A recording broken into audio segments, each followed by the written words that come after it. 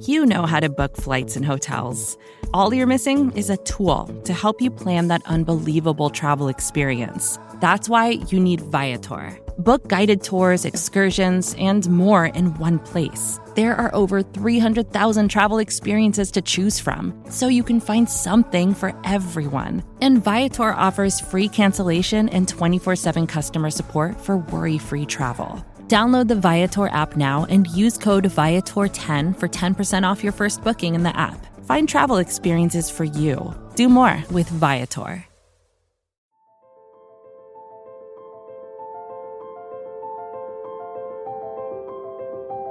Michael Kist.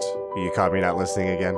Benjamin Solak. You never listen! It's the Kist and Solak Show. Presented by SB Nation and Bleeding Green Nation.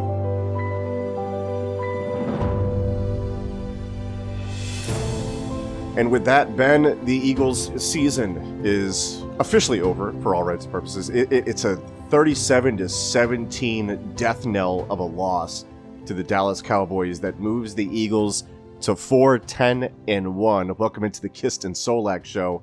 There is much to do to fix this team and talk about, but for now, there is still one more game left to go with playoff implications for the rest of the NFC East, really, who is now limping to the finish line. Dallas is still alive. Washington is still alive. New York is still alive. Stick a fork in the Eagles, though. Eat Arby's. Ben, how you doing, brother? Birds, baby. Man, okay. Would be interested in your thoughts as well as the listeners' thoughts.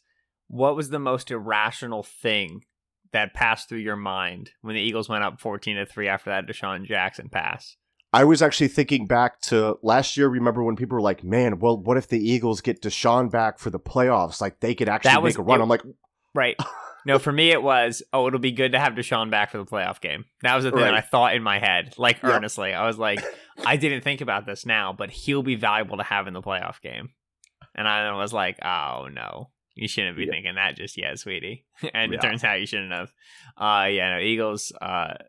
would go on to score 3 points after that thought, and the Cowboys would go on to score 34. Is that suboptimal? Yeah, once you realize that the Eagles could literally not cover whoever Michael Jacquet was covering. I mean, they got 3 wide receivers out there. We got 1 corner to deal with them. It's just not how things are going to work. And Ben, let me see if I have the playoff implications for the NFC right here as we kind of set the table for this. If Washington loses to the Eagles, it comes down to Cowboys-Giants. Is that the perfect way to boil it down, or am I missing something? If Washington beats Philadelphia, they win the division. Right. If Washington loses, the winner of Giants-Cowboys wins the division. Yeah. Crazy. Everybody is on the table, save for the Eagles. Now, what would be the most hilarious outcome? This is really what we're looking at here, right? It's been a while. The Eagles and the Cowboys have largely been exchanging NFC East championships, right, over the last several years. Eagles, Cowboys the last 4 years. Washington in 2015 and in 2012. You have to go back to 2011 to find a Giants NFC East win. You also have to go back to 2011 to find the Eagles sweeping the Cowboys in the regular season, in case anyone was wondering. They haven't gotten 2-0 against the Cowboys since 2011. That's nuts to me. Anyway, that 2011 season, the Giants would go on to... win the Super Bowl. So I'm rooting for Giants. I think it'd be great if we got little Daniel Jones, Wayne Gallman as the primary offense. And also... I like it because that probably, does it save Dave Gettleman's job? Because that would be absolutely hilarious. I don't think Dave Gettleman's job is even in jeopardy. This is the New York Giants we're talking about. Which is wild. Number one, that Howie Roseman's job is not in jeopardy, despite the mess that the Eagles are currently in. And then also Dave Gettleman is not in jeopardy after what is he, like 14-33 or like something like that since becoming the GM for the Giants? I don't know, but your Howie Roseman jeopardy thing brings us to an interesting point that I was thinking about. Eagles 2020 draft class. We're now 16 games through the season. We have 1 more game left. Which rookie are you most excited about moving forward? On the Eagles from this draft class? Yes. I asked that because, boy, I don't... Okay, so... So for those who don't remember, Jalen Reagor in the first round, Jalen Hurts in the second round, Davian Taylor in the third round, Kayvon Wallace in the fourth round, along with Jack Driscoll, fifth round, John Hightower, sixth round, Sean Bradley, Quez Watkins, Prince Tega Winogo, and seventh round, Casey Toohill, who is now on the Washington roster. I would like to say that, I mean, I think you know my feelings on Jalen Reagor, and they're not great, nor are they nice. And, you know, he's got to kind of show me something before this season ends. He's got very little time to do it. I would like to say that it's Jalen Hurts. I would like to say I'm excited about that. I'm still of the mind that they need to move on from Carson Wentz, eat the hit up front, deal with it next year, and then come back in 2022 with some actual, you know, maneuverability with the cap. That said, I don't know if Hurts is in fact the guy. And look, this was like a bad Hurts game, but it was kind of like a pretty normal Hurts game with a different game script. Right. It was the same Hurts game for 95% of it. And then instead of getting touchdowns on 3rd and 22, he was throwing interceptions. Right. You know what I mean? Like late, down 13, he was pressing the ball and he was making throws that he shouldn't have been attempting. And, you know, the Cowboys were dropping 8 on him, dropping 7 on him, spying him, forcing him to attempt the ball downfield, and it wasn't going well. The average Hurts play in this game was exactly the same as the average Hurts play in the Cardinals game and the Saints game. Median Hurts performance was exactly the same. It was the high leverage plays that went completely the other direction. Right. And not totally, right? I mean, there was a 1st and 10, 81-yard touchdown in case anybody missed that. You know what I mean? Like, that's a very high leverage play that Jalen Hurts made. It was a tremendous design, tremendous execution. Deshaun Jackson's back. You're not throwing that ball to John Hightower anymore. And that you get that successful downfield pass. And so, when we talked about Hurts' 5 passing touchdowns all coming on 3rd and 4th down last week in the recap of the Cardinals game, this is kind of what you were looking at. It was saying, all right, his great plays are coming right on the edge of disaster, and that's not a sustainable way to have great plays. Right.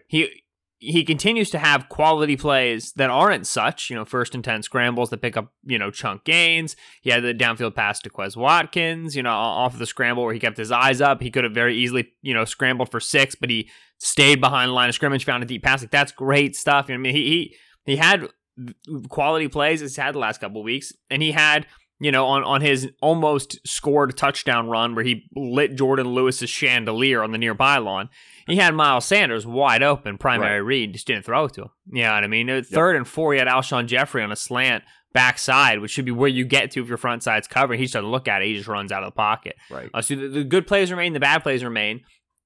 In the short term, you wish he was better in the high leverage moments because then you win. Long term, unless you were like, oh, Jalen Hurts is clearly the quarterback of the future, then your optimism about what he can be probably shouldn't change that much. Right? You probably should feel just about as good as you did with him, which for us is a little bit suspicious, but a little bit pleased, as you did after 2 weeks. Which is the way you framed it to me yesterday, like, what's your confidence in Hurts being like a 10-year starter in the NFL? And I was, you know, from a scale from 1 to 10, I was at a 4.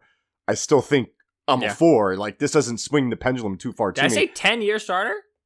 I think you said 10-year starter. I thought I said like 2 or 3, whatever. I think I said start multiple seasons. It doesn't matter. Yeah.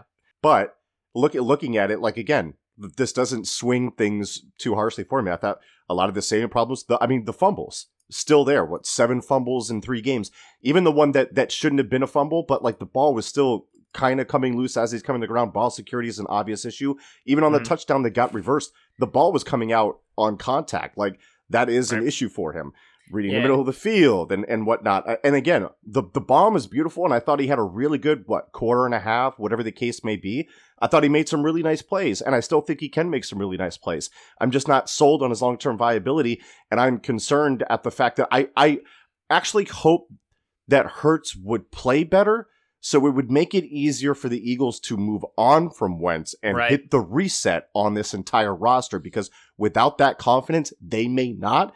And the Eagles may be stuck unless we see some historic step up from Carson Wentz back to his 2017 form that I don't think is happening. Unless that happens, like, the Eagles are screwed for multiple years. So I want Hurts to succeed. I want Hurts to be better. I am not down on him more than I was before this game. I'm not more up on him, obviously. But, I mean, it's just, I'm not sold on anything, and it just completely muddles the pictures for the Eagles and looking towards the future. Right now, the Eagles own the 6th pick in the NFL draft. However things, shake out in the next week, they could own anything from the 3rd overall pick to the 10th overall selection. So I'll put it to you Can't this get way. 19 anymore, though, so that's a win. Right, that actually is a big-time W. But looking at that, Ben, I think I've asked you this before, and you kind of waffled on it and whatnot.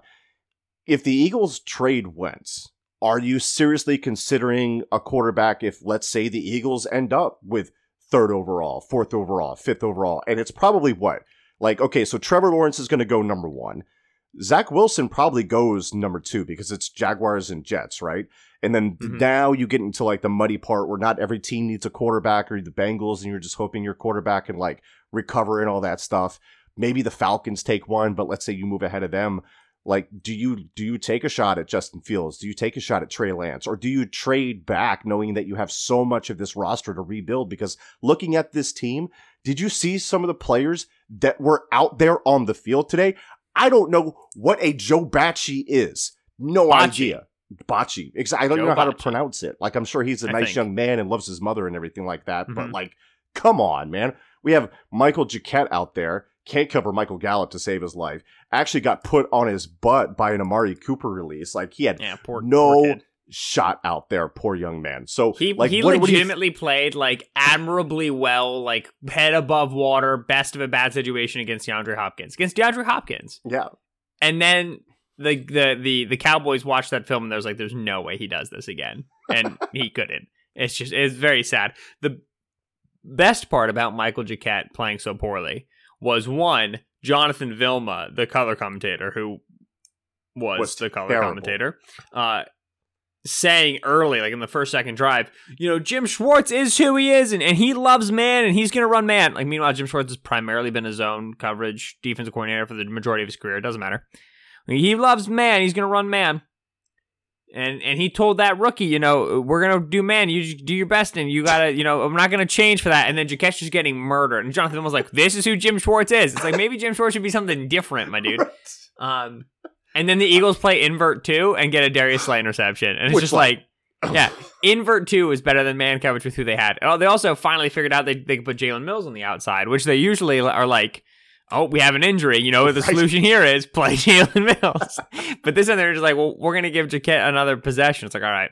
It was so weird, though, because, Ben, remember the Saints game where the Eagles, like, played a bunch of zone and it worked really well. And like, I asked because, like, what the hell happened to that? Like, there was so much man coverage in this game, and they could not have thought for, like, okay, we all talk about, like, halftime adjustments, and Jim Schwartz even says that's like it's like a BS narrative or whatever. How do you go through a quarter and a half and still like, I'm going to see where this thing goes with Michael Jacquet. Well, that's the thing is that's why, like, when he played majority zone against the Saints and Taysom Hill, it was like, wow, that's awesome, because he's acknowledging and like, but like, we're laughing, but also we're not, because that was a big deal. You have a quarterback in Taysom Hill who loves to break the pocket, loves to run, much like Jalen Hurts does. So you play zone, you get all of your second level players have eyes on him, and it's much easier to react to him in the event that he gets outside of the pocket.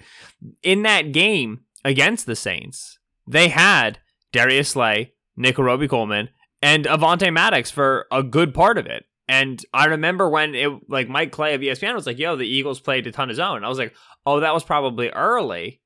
Early they probably played man, and then they probably switched to zone once Kayvon Seymour had to come in for Avonte Maddox, right? And Clay was like, no, they were just zone the whole time. And it was like, wow, this is him saying, even with my starters available, I'm going to call the defense relative to the offense I'm playing. And then since then, he's been like, and we're never, ever going to do it again. It's like, what? And it worked! Like, we can man up against Amari Cooper, 4 catches, 121 yards. We can man up against Michael Gallup, 6 catches, 121 yards, 2 touchdowns. We can man up against CeeDee Lamb, 3 catches, 65 yards, and a touchdown. What are you thinking? And like, they just avoided Darius Slay, right? Like, Slay gave up 1 third down conversion catch, and then he had the interception. Those were, I think, his only 2 targets. You don't have to target Slay when you can target Michael Jacquet. And Nickell Robey-Coleman, who just, like, isn't real. Yo, the one, was it the CeeDee Lamb touchdown? Yes. He runs a wheel, and Nickell Robey-Coleman's like, I didn't know you could do that from the slot. And it's like, yeah, man, that's how this goes. I actually thought that was really well set up by Dallas, because when he motioned, I'm like, oh, they're going to try to get a rub, and it's just going to be a quick flat route to CeeDee. And Nickell was like, okay, yeah, this is definitely going to be a flat route, and tried to wall it off. Like, he was like a linebacker on the inside, trying to like wall off a shallow crossing route. And man, did he get fooled on that one. But I thought it was a really nice design. But at the same time, again, look at this defense, Ben, kind of resetting to what we were talking about before. Mm-hmm. There's no corner 2. There's no corner 3. The safety position is just like, what the heck is there? Because it can't be Jalen Mills for the rest of the future. It can't be like, I'm actually like low key, like okay with Marcus Epps sometimes, but like as a safety 3, not as a starting safety. Like the guy's not afraid to mix it up and whatnot. I thought he had a pretty bad game last week too with some missed tackles, but still, he's not a starter. Rodney McLeod tears his knee up again. That's an issue. Like there's and the whole linebacking core. I mean, come on. Right. There's so many Alex issues. Singleton had like 2 explosive unblocked tackles, so we're gonna do a whole nother week of Alex Singleton's the linebacker of the future, and it's like, guys, we gotta want more than this. Like you got right. I was thinking about that with the corner thing, right? Like Darius Slay is the best corner the Eagles have had in the last 4 years. Mm-hmm. I think, yeah, he is. Yeah. And corner 2 and corner 3 are so bad, and it's like, oh, Jim Schwartz is a good defense coordinator. The Eagles get a ton of pressure and they put a ton of money in their defensive line. It's like we got to tell somebody that we've got standards at the secondary too. Yeah. Like you can't just keep being like, look at how good they are at rushing the passer. It's like that wasn't interesting to me about Jim Schwartz's defense in 2017. In 2017, we were like, yeah, but there's problems. And for the last 4 years, they've been like, look at the pass rush. Oh, look at little pass rush. He's so good. It's like, yeah, you guys spent $150 million on it. Can you please get a corner? Right. I mean, look at any of these cover 3 gurus that come out when they don't have an elite pass rush. Look how those defenses look, man. Right. Like any defensive coordinator looks awesome when you could get home with 4 consistently. Right. Like when a defensive coordinator says we're going to get pressure with 4, what that means is we're going to spend an exorbitant amount of money, right. And then I'm going to claim the credit for it. You're not doing anything. You're not bringing anything to the table for like, what are you adding to this? And when you throw in the fact that Schwartz just refuses to play rookies, right? Like he had Rudy Ford, Marcus Epps taking snaps before Kayvon Wallace. Mike, here, we're going to run a little quick quiz for you. How many snaps did Rudy Ford have on defense this year before this week? Oh, man, I'm going to say like 25. 0. Oh, jeez. He had not taken a snap on defense all season. He's a special teamer. And they're like, and Kayvon Wallace has Wallace played great. Like he's over the last few weeks, Wallace has been a sub package player. Has he been great? No. Has he been bad enough such that you would like bench him for Rudy Ford? Absolutely not. All right, next quiz question for you. Yeah. The Eagles played Michael Jacquet, Grayland Arnold in the secondary this week. And obviously they had Kayvon Seymour in the secondary over the last couple of weeks. All of them are undrafted rookies. Michael Jacquet, Kayvon Seymour, Grayland Arnold. Okay. The schools are USC, Baylor, and Louisiana Lafayette. Can you match those 3 players to the schools they came from? I want to say that Grayland Arnold is Louisiana Lafayette. Okay. Is that right? I'm not telling you. You match the 3 and I'll tell you. Okay, Kayvon Seymour, USC. Okay. And who was the third one in the other school? Jacquet and Baylor. So Jacquet would be Baylor. Is that correct? You were 1 for 3. Grayland Arnold's... Okay. Bonus points. Kayvon Seymour was on the Panthers at one point? Kayvon Seymour was on the Panthers. Hey. Yes. He's been in the league for like 4 years. But he was at a USC. Michael Jacquet was Louisiana Lafayette. Grayland Arnold was from Baylor. Okay. What's a Joe Bocci and where is he from? Yes. Okay. So Joe Bocci was added off of blank team's practice squad a couple of weeks ago. And it's an interesting and important team that so it was one of the Eagles' last 4 opponents that Joe Bocci was added from. Can you remember which team it was? I'm having a hard time remembering the Eagles' last 4 opponents have been the Packers, the Saints, the Cardinals, and the Cowboys. Which practice squad was Joe Bocci on before the Eagles poached him? Maybe the Cowboys because their secondary is so bad too? No, he was on the Saints practice squad. Goodness. Okay. Joe Bocci came from Michigan State, which undrafted free agent rookie defensive tackle is also from Michigan State and is also on the Eagles roster. T.Y. McGill? No, it's Raekwon Williams. T.Y. McGill's been here for like multiple years. Yes. So the point of this exercise, right? For as much as we rip on Jim Schwartz, there's only so much chicken salad you can make. And while the effort to make the chicken salad was perhaps lacking, this was a game that you expected, I wrote about in 3 numbers to watch for. This was going to come down to Cowboys receivers against Eagles defensive backs. That was going to be the deciding factor in this game. Nothing Jalen Hurts could do, nothing running game, whatever. The Eagles were going to have to get stops against one of the best receiving corps in the league with a very depleted back seven, and they didn't. And that, more than anything else, more than the offense running stagnant, more than continued special teams blunders, so on and so forth, what was the issue for the Eagles? They gave up 37 points to Dallas. And Dallas has been playing better recently. We talked about that as well. But the 37 points is a lot for an Andy Dalton-led offense with a bad offensive line. And so there you go. That's the nature of being so banged up at the end of the year. That's kind of the long and the short of the loss, is that those injuries in the secondary are so debilitating. I never answered your quarterback question. Yeah. And I don't remember the last time you asked it to me, but I imagine you said I wiffle waffled, which, sometimes I do that. But I don't think I did, and I still don't now. If you're in the top 5, you take a quarterback, absolutely. You don't anticipate being in the top 5 next year. No team is like, all right, well, we'll just get a quarterback next year. Next year, you don't plan on being high enough to draft a quarterback without trading up. So if you're there, it's unfortunate, but you got to look into it. That's number 1. Number 2, what did this team say when they drafted Jalen Hurts? That they are a quarterback factory. Right, the quarterback said that no team has gotten more out of the backup quarterback position than the Philadelphia Eagles. No team better understands the value of the backup quarterback position than the Philadelphia Eagles. We want to be a quarterback developing team. We believe that adding to the quarterback room helps develop the quarterbacks within the quarterback room. Right, we believe in making a strong room full of high caliber, talented, high character people. So they've made it clear that they are willing to go out on a limb for quarterback talent more so than any other team. They're willing to spend more capital than any other team on the quarterback position. Okay, so you've got maybe a starter in Carson Wentz, maybe a starter in Jalen Hurts. Should either one of those players, or the combined promise of both players, if they remain on your roster, prevent you from adding a quarterback? No. When they came into the 2016 season, they traded up for Wentz and signed Chase Daniel with Sam Bradford on the roster. And they were like, yeah, we have 3 quarterbacks we feel like we could start right now. Mm-hmm. And then Bridgewater goes down. They trade Bradford and they choose to start Wentz over Daniel. And Wentz has his rookie season and it's quite promising. And should you anticipate a major quarterback injury and trade every camp? No, that's not a great way to make decisions. But you're going to sit there with, assuming one of Trey Lance, Justin Fields, or Zach Wilson will be on the clock, if not 2 of them, and you're going to say, all right, we're definitely not going to take him because there's a chance we can get a good offense out of Jalen Hurts. There's a chance we can get Carson Wentz back. The way this team thinks they can wheel and deal quarterbacks, absolutely. I think they're going to seriously consider taking one, and I would not be surprised if they do. It is worth noting, Miami potentially in front of them with Tua being benched now a couple of times and trying to figure out Houston's pick. Yeah, exactly. Yeah, Houston's pick, which is right now 3rd overall.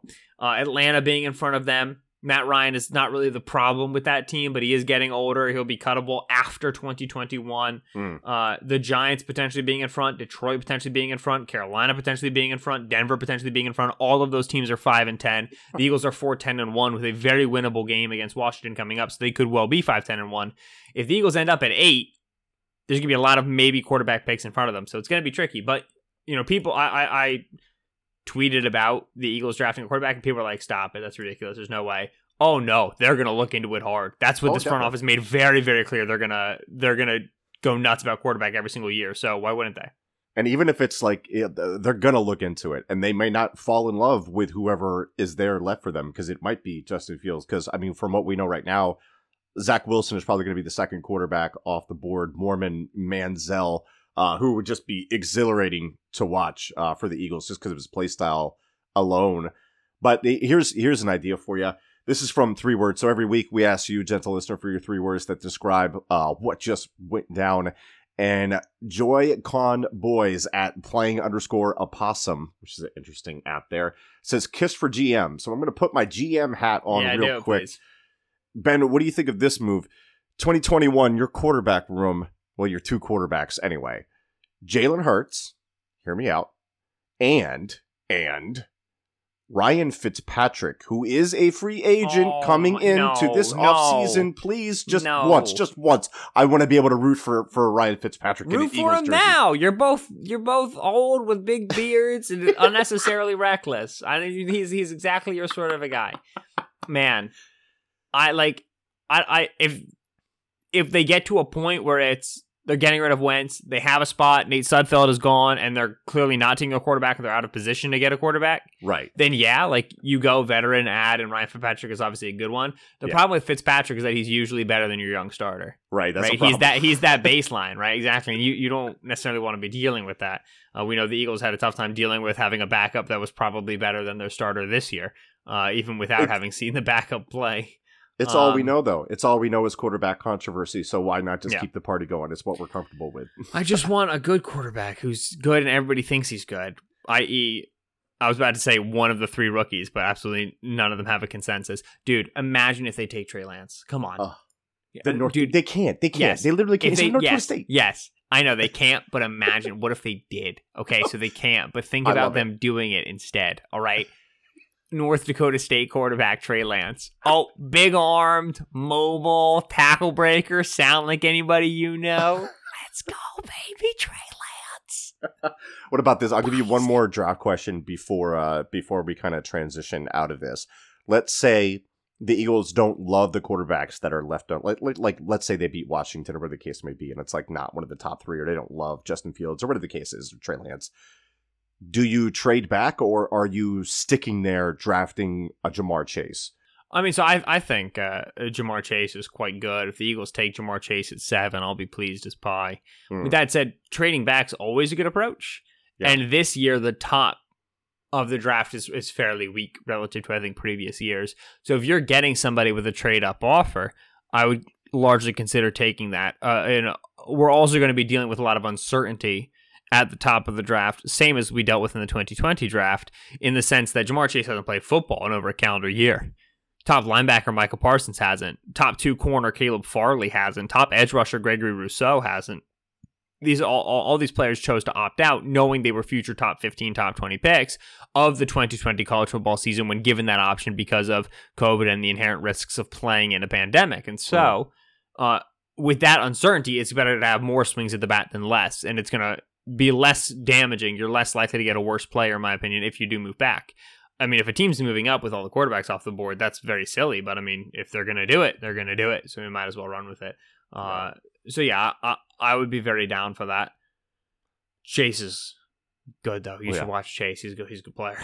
Yeah, I would not be upset about taking Chase at all, but I do understand the need to rebuild this doggone roster, as we talked about with the defense. So many holes there, and offensively not fantastic either. All right, when we come back here on the Kist and Solak show, we're going to continue to react to this Eagles-Cowboys loss in whatever fashion or manner that we choose. We're just kind of winging it right now because this is a different type of show with all the implications of this loss. That's coming up next here on the Kist and Solak show. Vacations can be tricky. You already know how to book flights and hotels, but now the only thing you're missing is, the actual travel experience. Because is it really a vacation if you're just sitting around like you would at home? You need a tool to get the most out of your time away. That's where Viator steps in. You can book guided tours, activities, excursions, and more in one place to make your trip truly unforgettable. Viator has over 300,000 travel experiences to choose from. Everything from simple tours to extreme adventures and all the niche, interesting stuff in between. So you can plan something that everyone you're traveling with will enjoy. Real traveler reviews give the inside scoop from people who already been on the experiences you're considering, so you can plan with confidence. Free cancellation helps you plan for the unexpected. And 24/7 customer support means you can travel worry-free. Download the Viator app now and use code Viator10 for 10% off your first booking in the app. Find travel experiences for you. Do more with Viator. Support for this show comes from Atlassian. Atlassian software like Jira, Confluence, and Loom help power global collaboration for all teams so they can accomplish everything that's impossible alone. Because individually we're great, but together we're so much better. That's why millions of teams around the world, including 75% of the Fortune 500, trust Atlassian software for everything from space exploration and green energy to delivering pizzas and podcasts. Whether you're a team of 2, 200, or 2 million, or whether your team is around the corner or on another continent altogether, Atlassian software is built to help keep you all on the same page from start to finish. That way, every one of your teams, from engineering and IT to marketing, HR, and legal, can stay connected and move together as one towards shared company-wide goals.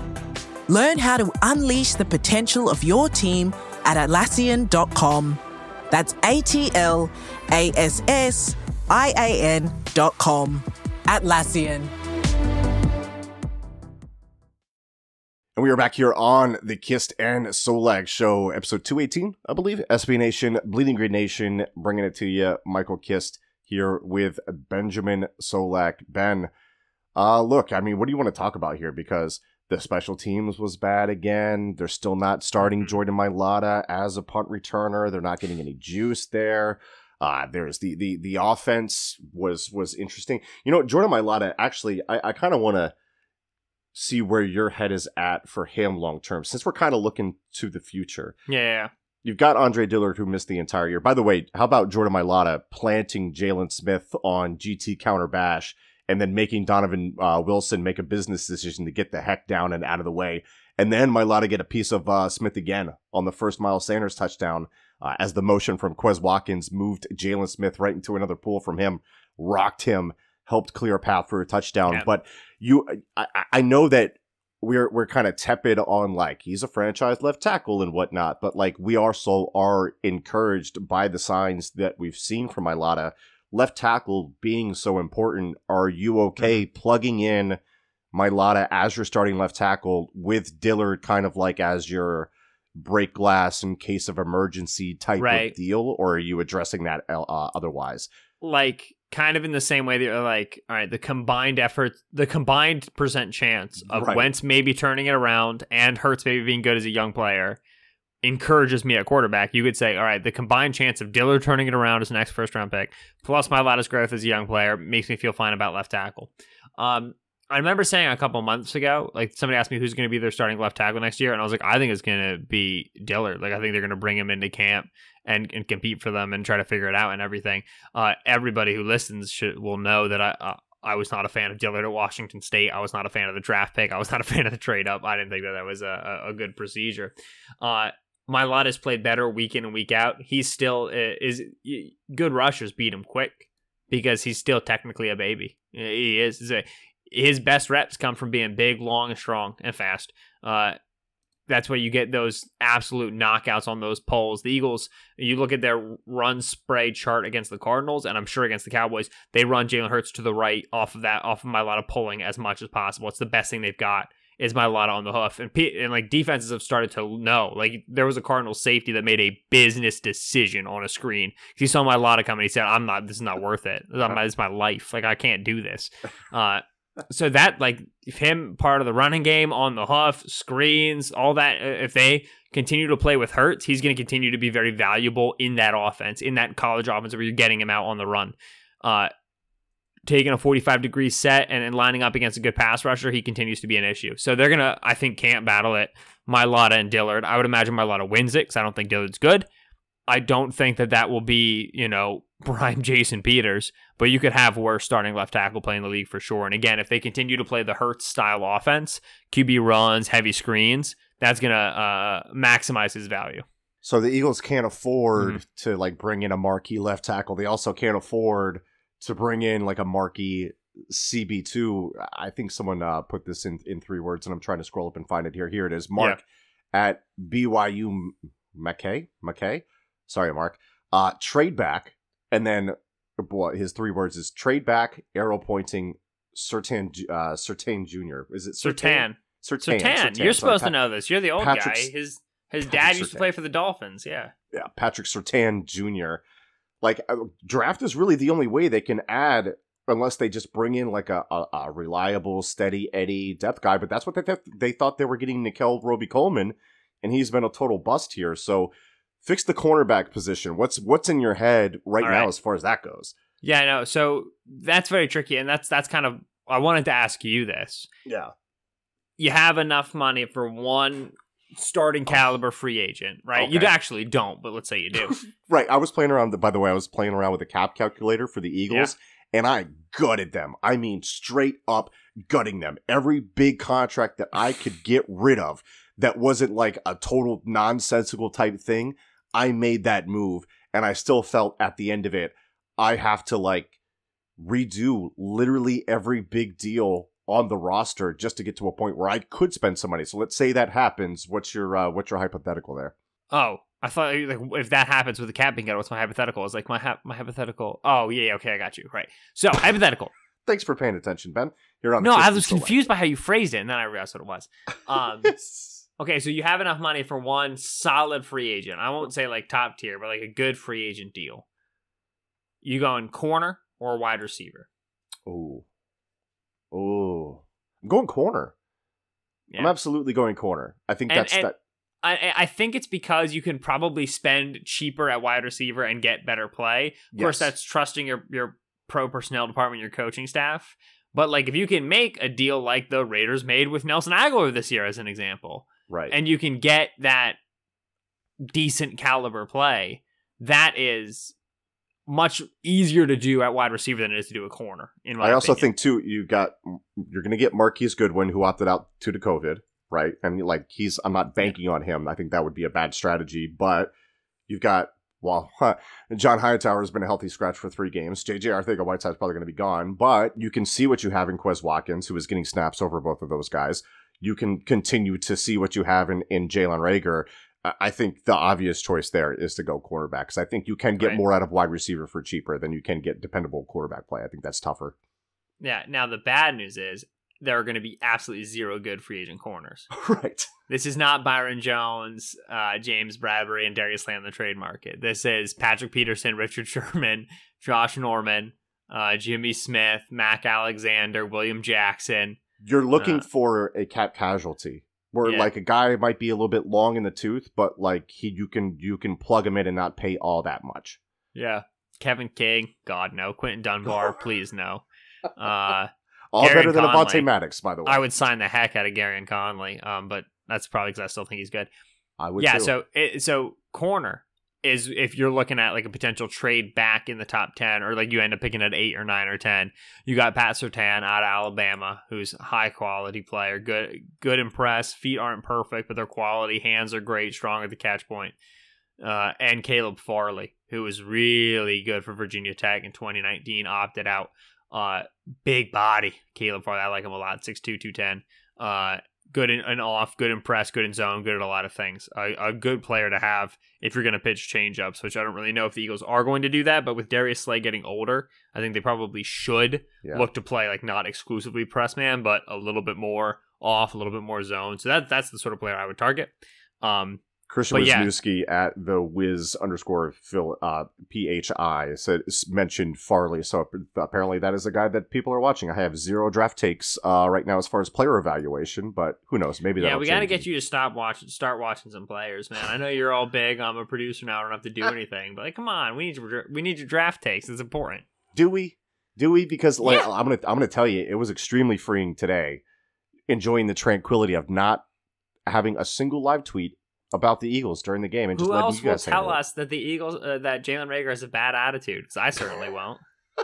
Reagor, but he does though. He absolutely has a bad attitude, man. The biggest issue with Reagor is attitude, and I would argue probably his interest in playing for the Philadelphia Eagles right now, which I a little bit like. I'm like, sucks, man. Like you got drafted to a really bad organization. I also would be kind of pissed. People forgave him of that so much because they just thought it was the poor quarterback play at TCU. Not that they've had great quarterback play in Philadelphia, but at the same time, like, brother, hey man, pick that shit up a little bit. Let's get involved. Yeah, he's 100% got to feel like, I got out of TCU for this. Like, come on. At least TCU is like interested in throwing me a slant from the slot, like something I could do. You know what I mean? Right. So I do feel bad for him in that way, but also like, you gotta a little bit understand that you're a rookie. You know, you're not the feature. You're not. People aren't. You know, the fan base doesn't love you. You gotta, take your lumps, like do your due diligence, walk the steps, as it were. You know, Hurts threw that end of game interception targeting him, and he just kind of chilled, like he wasn't trying to make a tackle. And this is like, brother, you know, you gotta come in with humility to the league, otherwise it's not gonna go well. And but the thing is, like, people he in is Philly still. are not. He's still like, he catches the ball in a screen and he starts moving, like even his punt return, and you're just like, that's one of the most explosive straight line humans that has been in an Eagles jersey for the last 2 years. You can't deny that. Except for Deshaun. Yeah. Sure. When he's like, for his but 10 snaps. Deshaun caught one touchdown and then had lower leg soreness again. And so he didn't go back in the field again. Right. It's like, I don't know. Not in a I hope Deshaun's hurt way, but in a I love Deshaun to death and I love him as an Eagle and I'll remember him forever way. I hope that was Deshaun's last play. Yeah, I agree. Right? That play. He's obviously done. Don't play next week. You're banged up.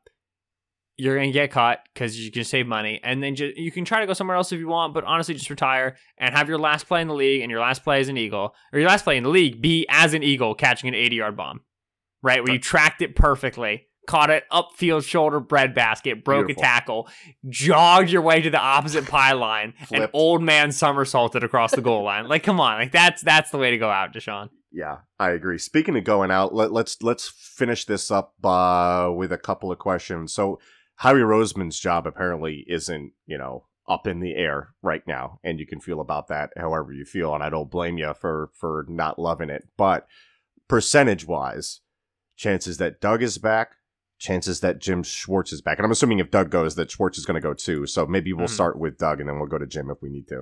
I would say 75% chance Doug is back. I would say like 65% chance, 60% chance Schwartz is back. Schwartz more likely to, like Doug stays, so he fires Schwartz to be like, haha, we did it, because that's what you do when you're a head coach who almost gets fired. You subsequently fire a coordinator to it's like Don Brown getting fired from Michigan, and when Michigan's defense has been great and Michigan's offense has been horrible, and it's like, yeah, good job, Jim Harbaugh. Like, that was the problem, Yep, you got to sacrifice somebody to the gods to appease them. So, yeah, I think it's lower. I think my chances for Doug are more like 50%, which is like such a BS answer. But like, I have no clue, and I honestly believe people when they say that Doug doesn't care if he's fired or not. Doug's going to get another chance down the line. Super Bowl winning head coaches don't win on trees, right. And someone's going to take another swing. Yeah, listen, Doug's out here opening up massive throwing windows in the middle of the field. Yes. He was doing it for Wentz to a lesser degree. And that conversation and why with Wentz they were like 5-man route concept, spacing everywhere. Figure it out, Carson. Like, I don't know. There's been a lot of like, Wentz had his plays that he likes and his plays that he doesn't and so on and so forth. But I'll tell you, the way that Doug has gotten players open for Hurts when they're not targeting the middle of the field like at all is, to me, a testament to he's a good play designer. He's a good play designer. He's aggressive on fourth down. So you could do a lot worse at head coach right now in the league than that. Yeah, I agree. Does this Jalen Hurts thing, the way that he kind of struggled in this game, does that change your opinion of Carson Wentz at all and how he performed this season, whether or not he was the biggest problem? So let's say Hurts played exactly as well as he did in this game. The defense got a couple more turnovers. The Eagles got a special teams touchdown, whatever. And the Eagles won it, beat the Cowboys. They go to play Washington next week. Washington has to start Taylor Heineke because Dwayne Haskins is atrocious and Alex Smith's still hurt. And the Eagles beat that Washington team 13-9, right? Jalen Hurts plays as good of a game as he can against a good Washington defense. And the Eagles make the playoffs. Get murdered by Seattle, but 4 years in the playoffs in a row. If Hurts had won the game against Dallas, such that they had the opportunity to win the division against Washington and then beat Washington, Hurts would walk into camp as the leading candidate for QB1. Mm-hmm. He would be taking QB1 snaps on day one of camp. In that, Hurts loses the Cowboys game and then does not have that Washington opportunity. Again, let's say he plays just about as he has against Washington. I think now you're much more so like, it's an even competition and we're going to rotate. You know what I mean? Whereas like if Hurts started a playoff game for you this year, you would have to walk in saying like, all right, it's going to be an open competition, but like Hurts is going to get the first looks and so on and so forth. So I think that is good for Wentz just in terms of news. I also think, this doesn't merit saying because it's always been the case and we've talked about it 10,000 times, but obviously the Eagles didn't have one issue, and it was Wentz, and then Hurts coming in solved everything. We talked about how the offense seemed to play better for Hurts. We talked about how Hurts encouraged complementary football by not turning the ball over. We talked about how Hurts makes things simpler on your offensive players and also on your play callers because you can use his legs to solve problems for you and to get cheap and free yardage for you. We talked about all of those things. You go, and we also talked about how defenses were going to see it, defenses were going to adjust to it, and the offense was going to struggle because they lacked talent. And that's what happened. And so I also think that there is a space here to say, and I wrote about Wentz in my winners column as saying, like, this is a zero-sum game. Every bad play for Hurts is good news for Wentz. Every good play for Hurts is bad news for Wentz. There's no way we can ignore that reality. Right? Nobody's going to publicly say it, but that's the case. And so, yeah, I mean, this is good news for Wentz. Does it change the fact that Wentz was bad? No. I was going to say 3 words just came in. Matt Fisher at Eagles Fanatic 76. You're tagged in this too, so I'm assuming this comes from your retweet of it. Apologize to Wentz. Hey, Matt. No. I won't. Yeah. I won't. I will. Like, Wentz, I'm very sorry all of this happened. It sucks. There's a ton of reasons why that your life got difficult. Sure. At the same time, play better and you don't get benched. Like, this is welcome to the pro sports league, baby. Like, that's about how that goes, Speaking of play better or you'll get benched, shout out Brett Toth at right tackle next week because Matt Pryor, like, you know what I mean? Like, that's, oh man. Rough. Pryor. I really... Like, if the Eagles' season were not imploding the way it has, a lot of people would care a lot more about my preseason Matt Pryor takes, where I was like, he can be a functional guard. Nah. All right, Ben. So I think that does it for the meat and potatoes here of this recap of the Eagles' loss to the Cowboys that kicks them out of playoff contention. Again, the game next week still matters for the NFC East, just not for the Eagles. Ben, any last 3 words that you wanted to touch on? Any last words for the gentle listeners, or you just want to say goodbye to the gentle listeners? Up to you, man. Take it where you want. Yeah, no, I have Annoyed Traveler at mild_opinions. Kelsey is deaf. Eagles have a lot of false starts against the Cowboys. Eagles have had a lot of false starts over the last couple of weeks. It's 5 this week. Yeah, worth noting that playing in AT&T Stadium, which is one of the louder stadiums this year with the amount of people they get to keep in there, plus it's a dome. That affects things when you're used to playing in quieter stadiums. Also, when you put a new quarterback in and his cadence is slightly different, it's going to affect how the hard counts sound and what the pacing is between the cadences, so on and so forth. That was a lot more excusable in the Saints game. We're 3 weeks in. You should know Jalen Hurts' cadence. So it'd be interesting to go back and see what has led to some of these false starts, but I think that's probably a combination of factors. Hanks at I'm the Trout Man. Okay. Fancy cam alert. They had the little portrait mode camera on the thing. Dude, that thing's awesome. Sexy. Like when they started, the first shot we saw was Boston Scott in the end zone, and I legitimately for a second said, is this Madden? Right, yeah. Everybody's always like, yo, am I tripping? The first time they see it, like, what is my head doing?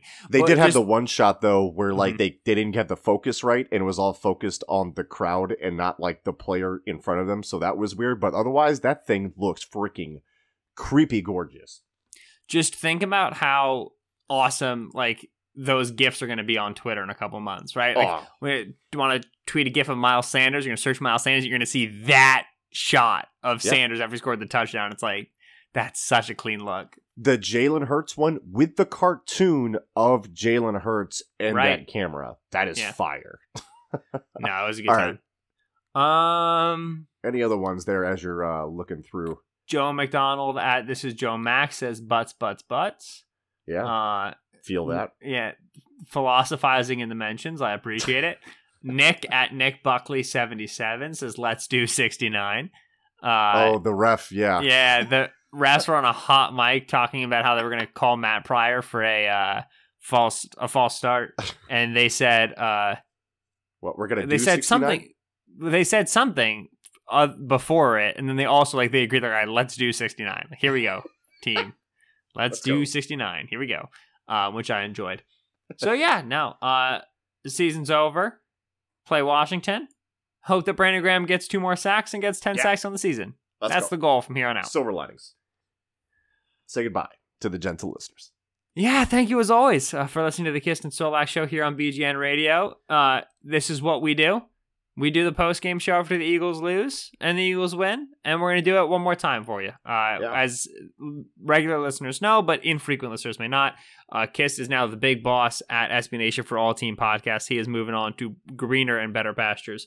We're very excited for him, but that means when the Eagles season ends, so does his time here on the BGN radio feed. And of course, with the Eagles knocked out of the playoffs now, we do know that the Eagles season ends next week. So you'll have one final preview show from Mike and I, one final recap show from Mike and I, and then I don't know, we'll probably do some sort of goodbye thing, maybe in one of those shows, maybe not. We make up the podcast as we go. You think we plan podcasts in advance? I never know what I'm talking about at this stage. But yep, Eagles season is over. Kist and Solak show is over. Cry into your pillows. We don't care. He's been Michael Kist on Twitter at Michael Kist NFL. It's KST. I've been Benjamin Solak on Twitter at Benjamin Solak. That is SOLAK. Drive home safe. Tip your waitresses. Uber if you're drunk. Go Birds. We all we got. We all we need. Fly, Eagles, fly.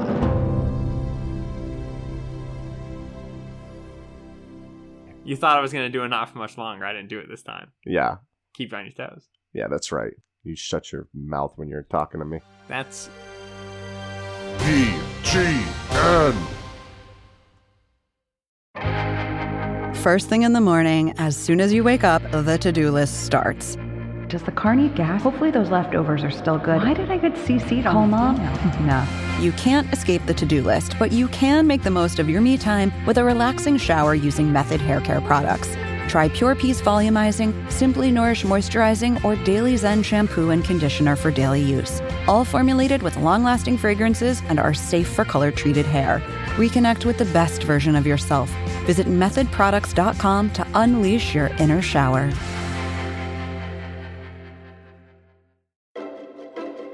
From data privacy to the future of TV, retail media, and beyond, the world of digital marketing is constantly in flux. So how can you keep up? Well, The Current Report is there for you.